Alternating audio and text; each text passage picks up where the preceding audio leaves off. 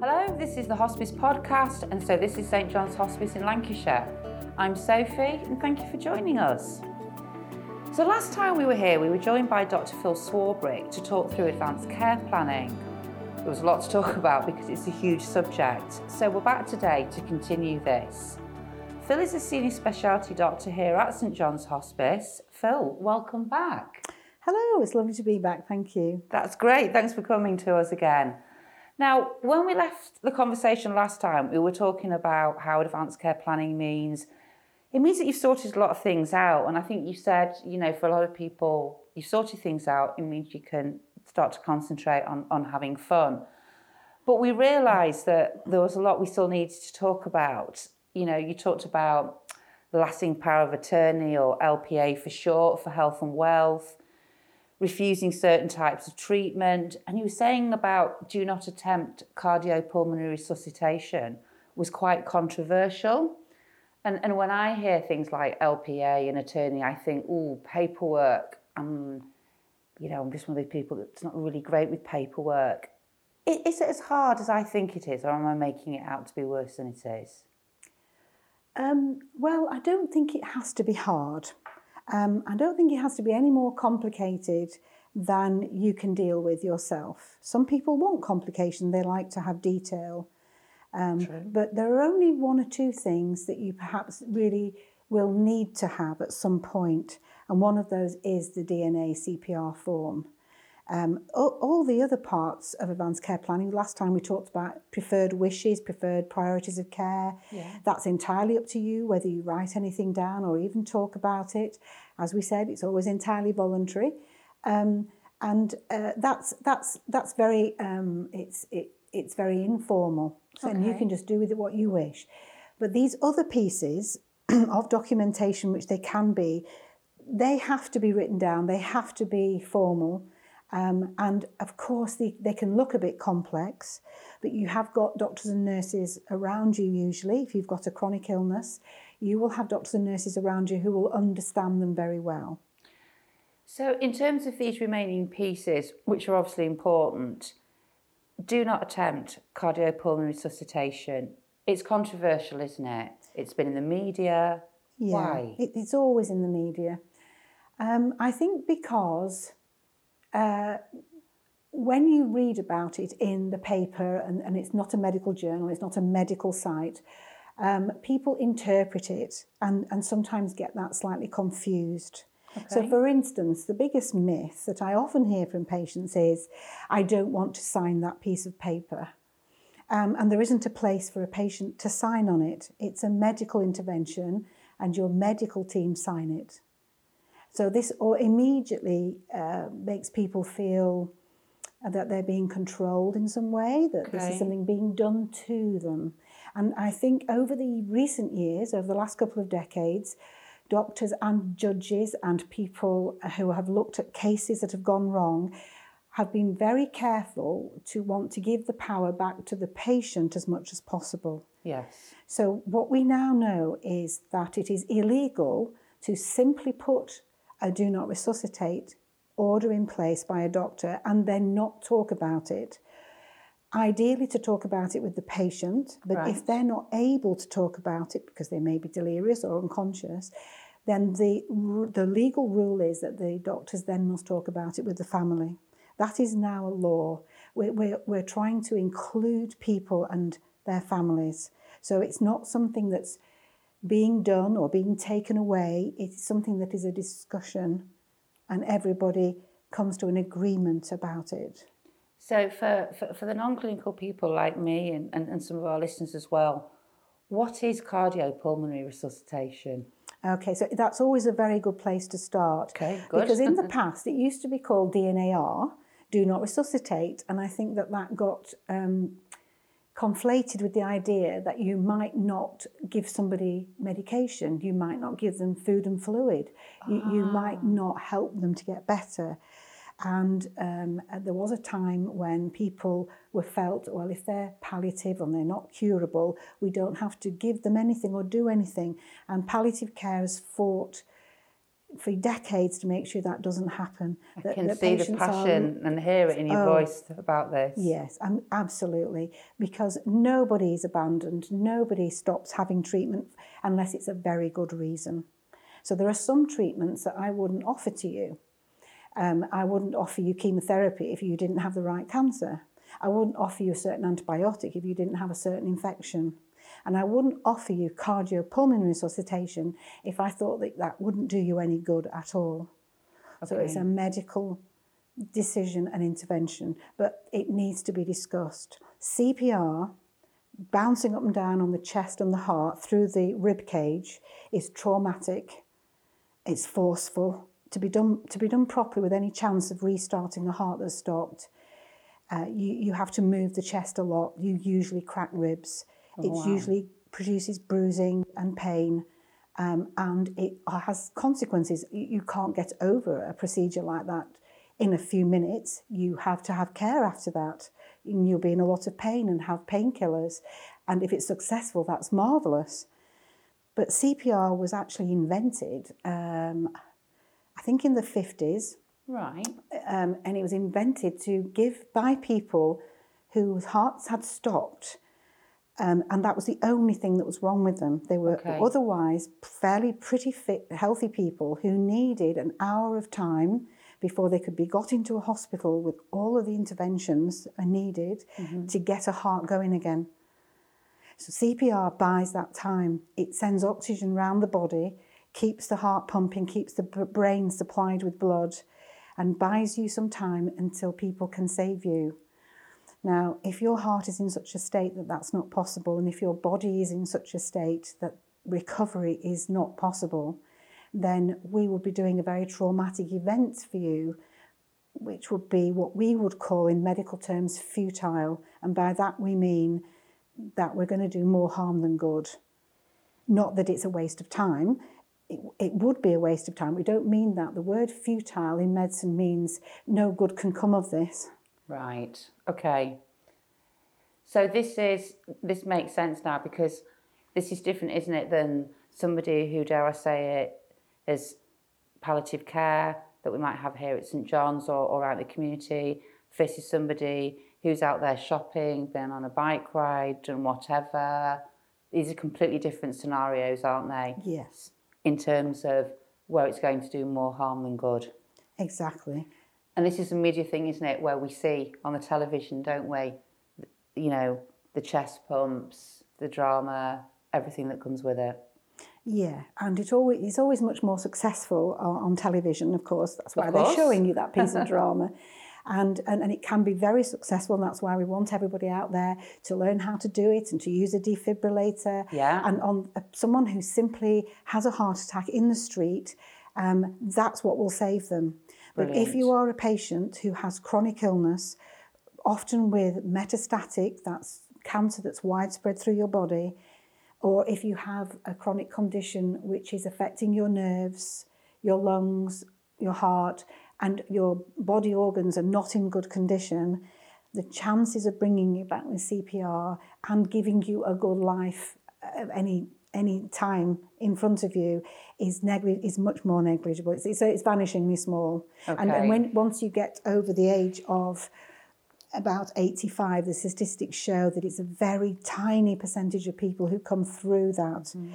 Not because of their age, but because by the time you get there, your kidneys, your liver, your heart and lungs, they just don't work as well. And so you're much less likely to do well from this procedure. But it is always a discussion. And it's a choice, isn't it? Well, there's an element of choice. It's not a choice when it's clear to the medical team that you won't benefit. Right. When the burden of doing it will actually just be an awful traumatic occasion with nothing to come out of it. Then a doctor will say to you, we really don't want to do that. It's not in our authority to do that to you, because as a medic we just feel that would not work. So that isn't really a choice for the patient, but they should still have that discussion, should still listen to the reasons why, and hopefully involve family so the family understand why that shouldn't happen. And then you've got people who are relatively fit, but who just never want the procedure. That's why I was thinking it was a choice. So there is an element of choice. So if I said to you, I'm reasonably fit, there's nothing wrong with me, but I never want someone jumping up and down on my chest and come back to that. I don't want that, ever want that. That's fine, that's your choice. You can choose not to have that. Even if that's against medical advice, I think we could help you. Mm-hmm. No, I don't want it. You can refuse treatment. You can't ask for treatment that doctors feel wouldn't be helpful. And then you've got everybody in the middle who might be 50-50. So doctors feel, okay, this person isn't really that well, but maybe there's a chance that resuscitation will help them. Cardiopulmonary resuscitation will help them. And there's a chance that will work. And that is a discussion where choice is involved. So the patient may say, well, I think I'd like you to do everything you possibly can. Yeah. And so we say, okay, that's what we will do. We won't write the form. We'll intervene if we think. Or the patient may say, no, I'm not so good really. I'm getting to the end of my life. I really don't want someone doing that. And then we would write the form for you. So what role, I don't know if you can answer this question, what role does the family play? So I'm thinking of the scenario where I may have made the decision where I'm saying, actually, if it comes to that, I don't want it.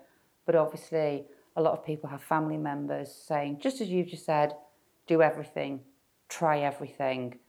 That's like a third element, really, isn't it? So in that instance, how does it work? So we always want to hear what families say, and that's why it's so important when a patient makes a decision about anything, including DNACRP, that they do tell their nearest and dearest. It's not a shock and a surprise when a first responder turns up and says, this isn't the right thing to do, or an ambulance man said, we shouldn't be doing this. Then nobody is surprised. It's not a horrible event for them. A family cannot override what a patient has put in stone. Right. So as a family, I don't know whether we mentioned this last time, but your family members can't speak on your behalf, even if you are incapacitated, if you're unconscious, can't talk to the doctors. They can't actually make a decision for your behalf unless they have LPA, which we can come on to in a minute. Good. However, any medical professional, which includes all nurses and paramedics who might arrive at the scene, should listen to what you say, but they make their own medical judgment, because after all, they don't know who the relatives are, what relationship you have with that patient. You don't know whether they are arguing for some other reason, one way or another. You have no evidence unless you have pieces of paper which tell you that, or people have made it clear verbally to a whole team that they do or don't want something. So that the people arriving on the scene would need to make a decision based on what available information they have. So take us back to the LPA, because you mentioned this at the end of the last podcast, and it's something that actually has come into conversation, a couple of conversations I've had this week. There's two, isn't there? There's two types of LPA, lasting power of attorney. That's right. Tell us more about this, Phil. Okay, so the term lasting power of attorney, which is a very English-Welsh thing, so the legalities are slightly different in Northern Ireland and Scotland because they have a slightly different legal system. So they're called slightly different things and they work in a slightly different way, but the principles are the same. Thanks for pointing that out. You have to be careful if you're in Scotland or Northern Ireland, that it is slightly different, and they're called slightly different things. But the lasting power of attorney, that phrase was coined during the time when the Mental Capacity Act was created in 2005, which we mentioned last time. Yeah. And what used to be in place before that was the enduring power of attorney, which many of us have. I've got one with my husband which says, if something happens to me, you can access all my money and pay the bills. Or whatever you want to do. I'm liking the way you said and pay the bills. You've not just said access the money. This is good. So the enduring power of attorney still persists. If you've still got one, it still works in that way. But the new Mental Capacity Act said you can have two types of attorney, and so we'll call them lasting powers of attorney. And one is for money and wealth and estate, just as the old enduring one was. And the other one is for health and welfare. So now you can since 2005, you are able to nominate other people to speak on your behalf as if they were you. Right. So when if a doctor came to the house and the patient said, I want this, let's say that they were incapacitated and couldn't say, and the family there saying, we want you to do this, doctor, the doctor would have to make up their own decision, what's the right thing to do here, based on all the evidence he can gather. But if one of those relatives produces an LPA document and says, here we've got legal rights to speak on behalf of the patient, I'm this person named and I'm that person, and it says that I can make decisions based on this, the doctor has to listen to the relative as if they are the patient. Right. So this is, I'm guessing, something you absolutely have to be on the ball with. Once you've lost capacity, you can't do any advanced care planning if you have no capacity. Yeah. Because it's about setting in motion things ahead of you. So, for instance, when patients enter nursing homes, this is often a time when people think, should we try to get some wishes from that patient, some advanced care planning? Because we know that many people who enter nursing homes, for the very reason they've gone in there, they have a shorter lifespan, they're not as well people. So things can happen to them. And so what we want is to hear what the person wants.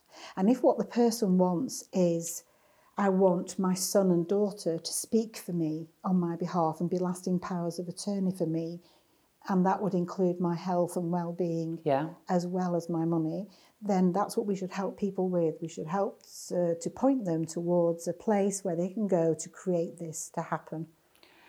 So is it possible, and again, apologies if this is not one for you, is it possible to have one person as your LPA for health and wealth, for wealth and finance, and another person to be your LPA for health and well-being? Yes, and it's even more detailed than that, because each document can name one or more people. You can have as many people as you like, actually. I don't think there's a limit. But obviously, if you name a lot of people, you're going to end up with a lot of family discussion.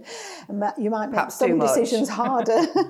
But you can name several people to be each attorney. They could be the same, they could be different. And you can also nominate them to act jointly or severally. So this is a very legal term, and jointly means that they have to sit together and make a decision all together, or they can make a decision on their own as a single voice. And what's more, the patients, if they wish to get really complicated, they can say, if it's a question about where I live for the rest of my care, I nominate those two people to make a joint decision on that. But if it's a question of whether I get some medical treatment for, say, I needed an operation, I'm just naming this one person just on their own to make that decision. You can be as detailed as you wish, because you might have expertise in your family that you feel is better suited to one decision or another. And surely this is a document, surely this is paperwork. This is a lot of paperwork. You can do it all online, or you can apply online and just get them delivered to you and go through it on paper and then send it back. And it is a bit complex. I've done it myself for other people, and you have to work your way through it, and it's often easier if you've done it before. And if you've got members of your family who are good at paperwork, get them to do it with you, because it all needs to be witnessed as well. So you need people who are not named in the document to act just as witnesses that it has been done properly and signed, a bit like doing a will. At the end of the last one, you mentioned about the website Compassion in Dying, and that there's a lot of information on there. So is this something that you could literally download and sit there with someone and have the conversation with? Absolutely, yeah. You do then have to pay some money to get it registered. And if you haven't filled it in a bit, something's missing, you have to redo it. You have to pay 50% of that again. So I think the going cost, when I last looked at it not that long ago, was £82 for each attorney document. And if you had made a mistake and had to redo it, it was another £41. So it is worth really trying to get it right the first time. It's about doing your homework properly then, this, isn't it? You don't have to make it very complicated. You just need to make sure that you've ticked the boxes that are right for you. and said what's right for you. So I've made out a scenario that could be very complex, but it doesn't have to be quite like that. You could simply say, if I'm incapacitated, this is the person that I want to speak to for me and about these sorts of decisions, and then everybody signs the right boxes and leaves it at that. So listening to you, I'm thinking, okay, it's paperwork, it's not impossible, it doesn't need to be complicated. I can see that this would also help the family because, again, we're back to where we were last time. It's talking about it. It's the discussion, isn't it? It's not getting to the situation of, I think she'd want that. No, I think she'd want something completely different because the conversation's been had. I think that's absolutely the best thing about it, really. All of these elements of advanced care planning are about everybody knowing about what might happen before the event, preventing crises, preventing upset, everybody being in the same room at the same time, knocking down those barriers.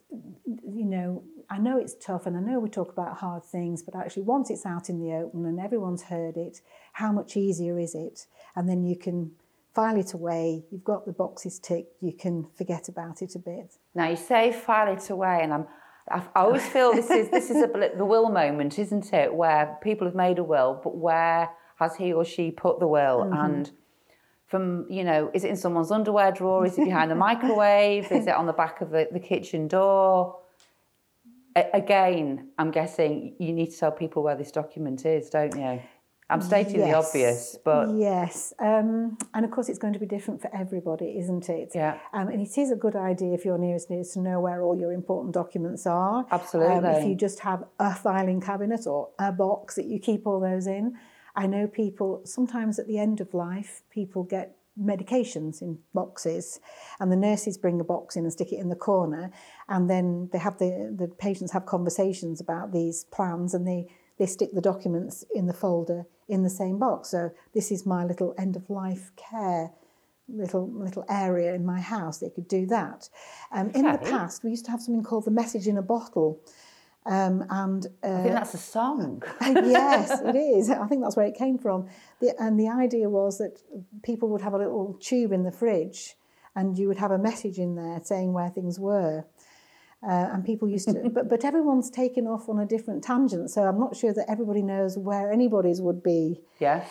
So what we do is if people do want some of these documents, and we haven't mentioned all of them yet, but supposing they have got a DNA CPR signed by their GP, we can put it into quite a bright yellow folder. We call them the gold folders, and they have little notes in them, and they have little explanations and booklets to help people make decisions, and all of it can just go in a simple little plastic folder, and it's fairly bright and fairly obvious. So it's easy to find. Well, you know, I do know people who stick them in the back of the wardrobe, and of course they can't be found, but yes, Understood. The idea would be that if something happened to you, it's a bit like the medical alert round your neck. Yeah. So a lot of people say, well, I don't need it today, nothing's going to happen today. Yes, leave it on the mantelpiece. And then they fall and they can't reach it. Yeah. So something happens to you, you want someone to be able to know where that is. So it'd be nice if people would, you know, make it obvious, or tell somebody very close to them where to go find it. So if you have a heart attack or something happens to you and medics are on the door, have you got any advanced care planning in the house? And the neighbour says, yes, she always keeps it there on the mantelpiece. Yeah. Or on the other one, I seem to remember from some time ago, there was a suggestion that everyone would have this file on the back of the front door. Yes. So that when you were leaving the house, the documentation was always there. I'm conscious, just to go back a few minutes, you sort of, this isn't the only statement, this isn't the only piece of paper. Something that you said, and I'm thinking there's something else we need to talk about here. Well, so we've mentioned the DNA CPR. That's different colours. Ours is red at the moment, but it's going purple or lilac. And actually, because people don't have good photocopiers, it's all white. So all these pieces of paper end up looking white eventually. So we've got the DNA CPR, and we might have the paperwork that gets sent back for the LPA. Now, the LPA, you could have a note about it, but it's actually online. It's with the Court of Protection, so that if you have the right numbers and the password and the date of it and everything, someone can go and check that for you. But it's useful to have a hard memo so that people can know where to go for that. The other pieces of paper that you might want to do is an advance decision to refuse treatment. That's the other major one. You might have your preferred priorities of care documents in there. You might want to write some letters, stick them all in there. Anyway, we talked about that last time. Yeah. So you can stick it all into this single folder. The other main one is the advance decision to refuse treatment. So is this a bit like the advance decision to say, this is what I want, this is what I don't want? So your preferred priorities of care sort of said what you do want. Okay. By choice, if you had full choice, which of course we all know that you can't always have full choice, but you can put down there anything that you think you would quite like to have. Yeah. Now, you can say on that what you don't really want, but there may be some things that you really, really don't want to happen. So you might decide that if your condition got worse, it had done this a lot of times before, you'd been in and out of the hospital numerous times, you come to the decision you don't want to go back into hospital, because what happens is they give you some oxygen, which you've got at home anyway, they give you some steroids, which you've got at home anyway, they give you some antibiotics, and after 2 or 3 days of noise and lights and upset, they send you home again. Right. And you know that that's always the case. So actually, it's time to stop doing that. We need to stop going into hospital. We need to help people at home have access to resources to help you. Okay. So you might say, under no circumstances do I want to go back into hospital if it's just an exacerbation of my chest problem. Yeah. But it has to be specific, because if you say, I don't want to go back into hospital for any reason, and you break your arm and you need a plaster, everyone's conflicted, because now they've got a piece of paper that says don't send me in.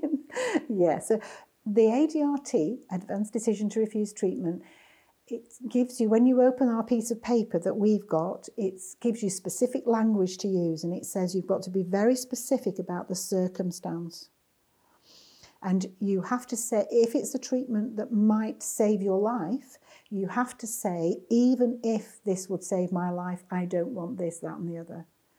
So it has to be really specific, because the people coming in to look after you will have to interpret that in whatever way they can for the best for you. And if you really don't want something, they want to know what it is you don't want. So is this another one for the gold or yellow folder, or is this something that's online, lodged with your GP? How does this one work? This will be a piece of paper, because you need to fill it in your own words and get it signed and witnessed again, because this is a legal document again, like the LPA. Okay. And it's a good idea to share it with people. As we've said, everything is well shared. And especially your medical teams, your district nurse team, or if you're having them, or your specialist respiratory team if they're coming in, or your mental health care team. If you don't want a certain thing, show them the piece of paper, maybe ask their advice exactly how to word it, get it signed, and then that is your edict for your future. You have said, do not do that to me. Phil, who signs it? When you say get it signed, who signs it? Well, you sign it yourself, but then someone else signs it to say that they're seeing you sign it. Okay. They know it's you and they know it's your wishes, and they're also saying that you've not been coerced into saying this. So is that person a health professional, or is it their partner, their friend? Could be anybody. Okay. Could be just like the LPA, the signing can be anybody.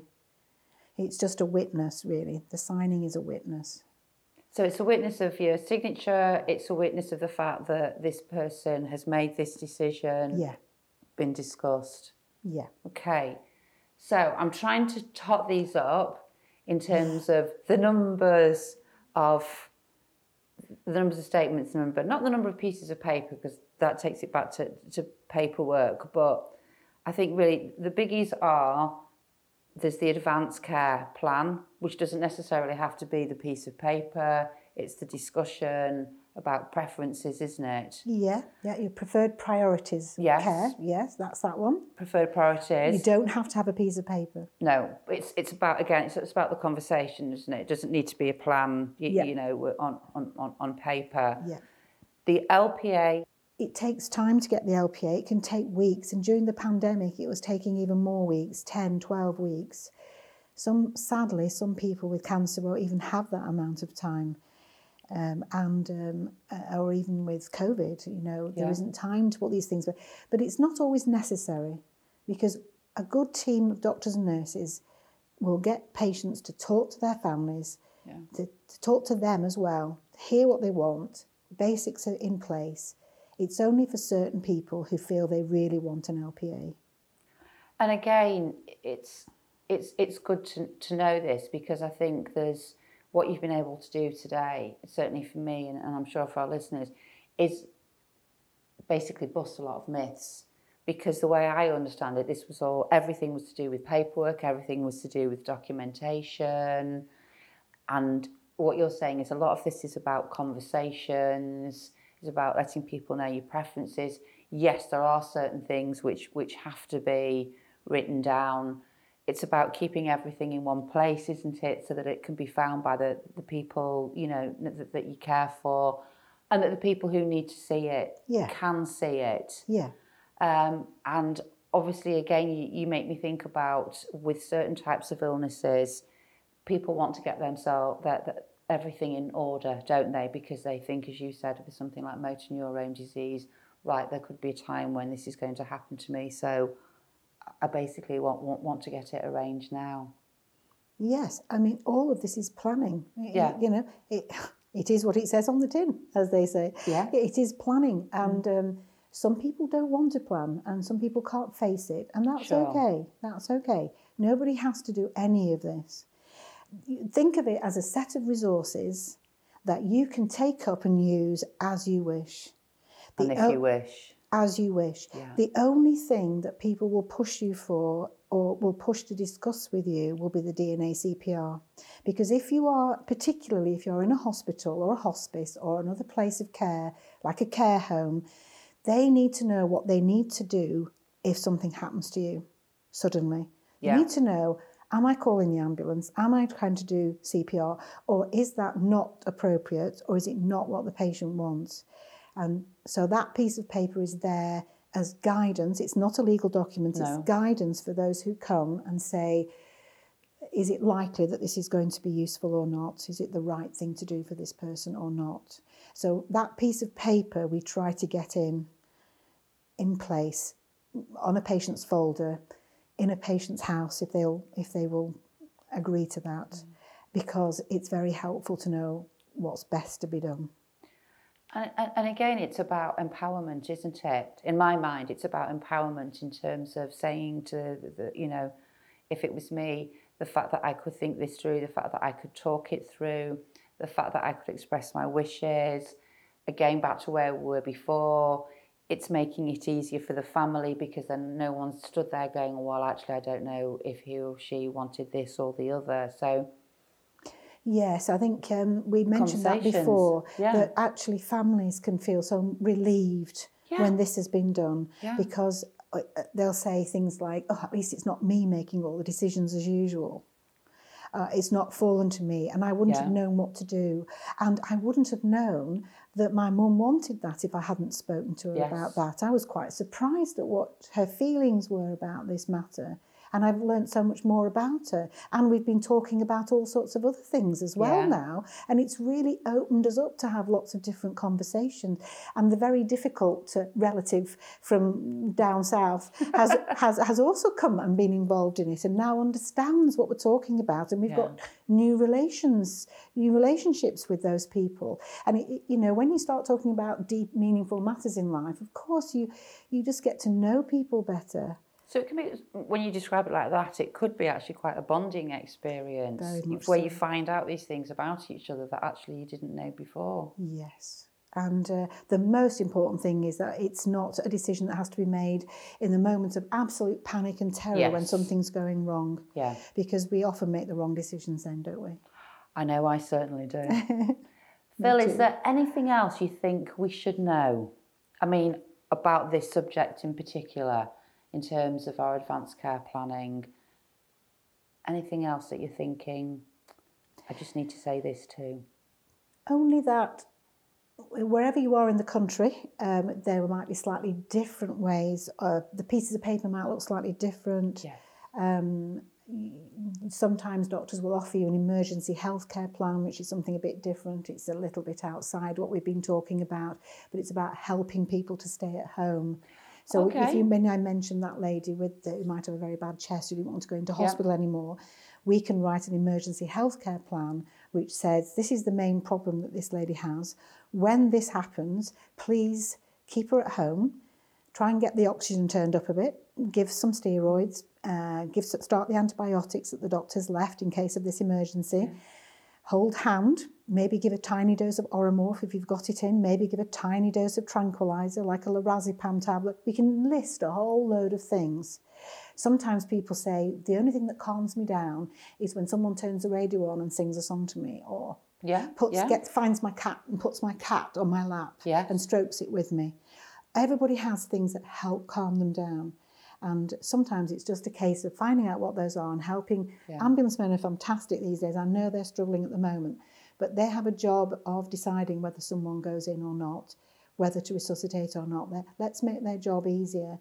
And if they can sit there for 10 minutes with someone and not take them in, but do all these lovely things with them, and maybe get a nurse who's free at some point to come over and carry on, that person stays out of hospital. That is such a much better outcome than spending days in an infective area with a lot of lights and noise that really not pleasant. No, absolutely, because we all prefer to be at home, don't we? And being in hospital isn't always the best place. Home is where we love. Home is where most of us tend to feel comfortable. It's where we recover well. And we know from our work in the hospice, don't we? A lot of people choose to die at home. They choose to recover at home. They choose to die at home. People want to be at home, and it is difficult, isn't it? Because you saying, I'd forgotten about that. Some people may not want to go into hospital because it's an unfamiliar environment. You're right, there's different noises, different lights. It can be very confusing. Yeah. So we don't want those events to happen if at all possible. So advanced care planning and all of these things are aiming just to make it as easy as possible to help that patient recover, really, in the best possible way, in a way that is not burdensome, is not painful, is not inappropriate, won't do anything worse to them. That's what it's all about. But that person is at the centre of that conversation. You don't always have full choice. You can't demand something which would be not appropriate. You said at the beginning you can't demand. You can things. refuse, but you can't demand treatment. That's right.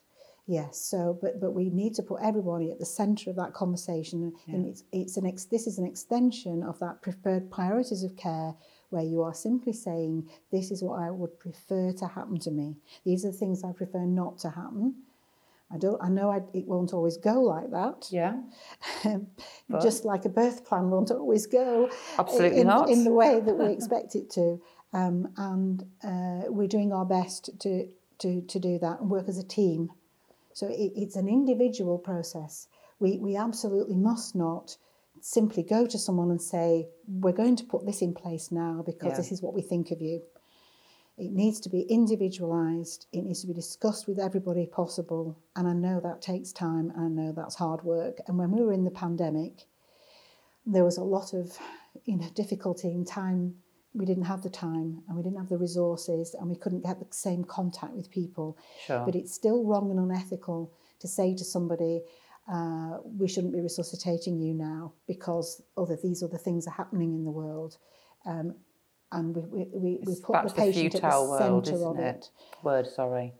The futile, we need to know what's appropriate for you as an individual. And you may be a very healthy patient in a residential home with really very little wrong with them, and you opt to have CPR, and that's right for you. But it's all about the patient at the centre of it. So we're back to the individualised care, isn't it? In terms of what is right for one person is not necessarily right for another person. Absolutely. And they need to be involved in that decision making. Phil, you're an absolute star. Thank you for coming back.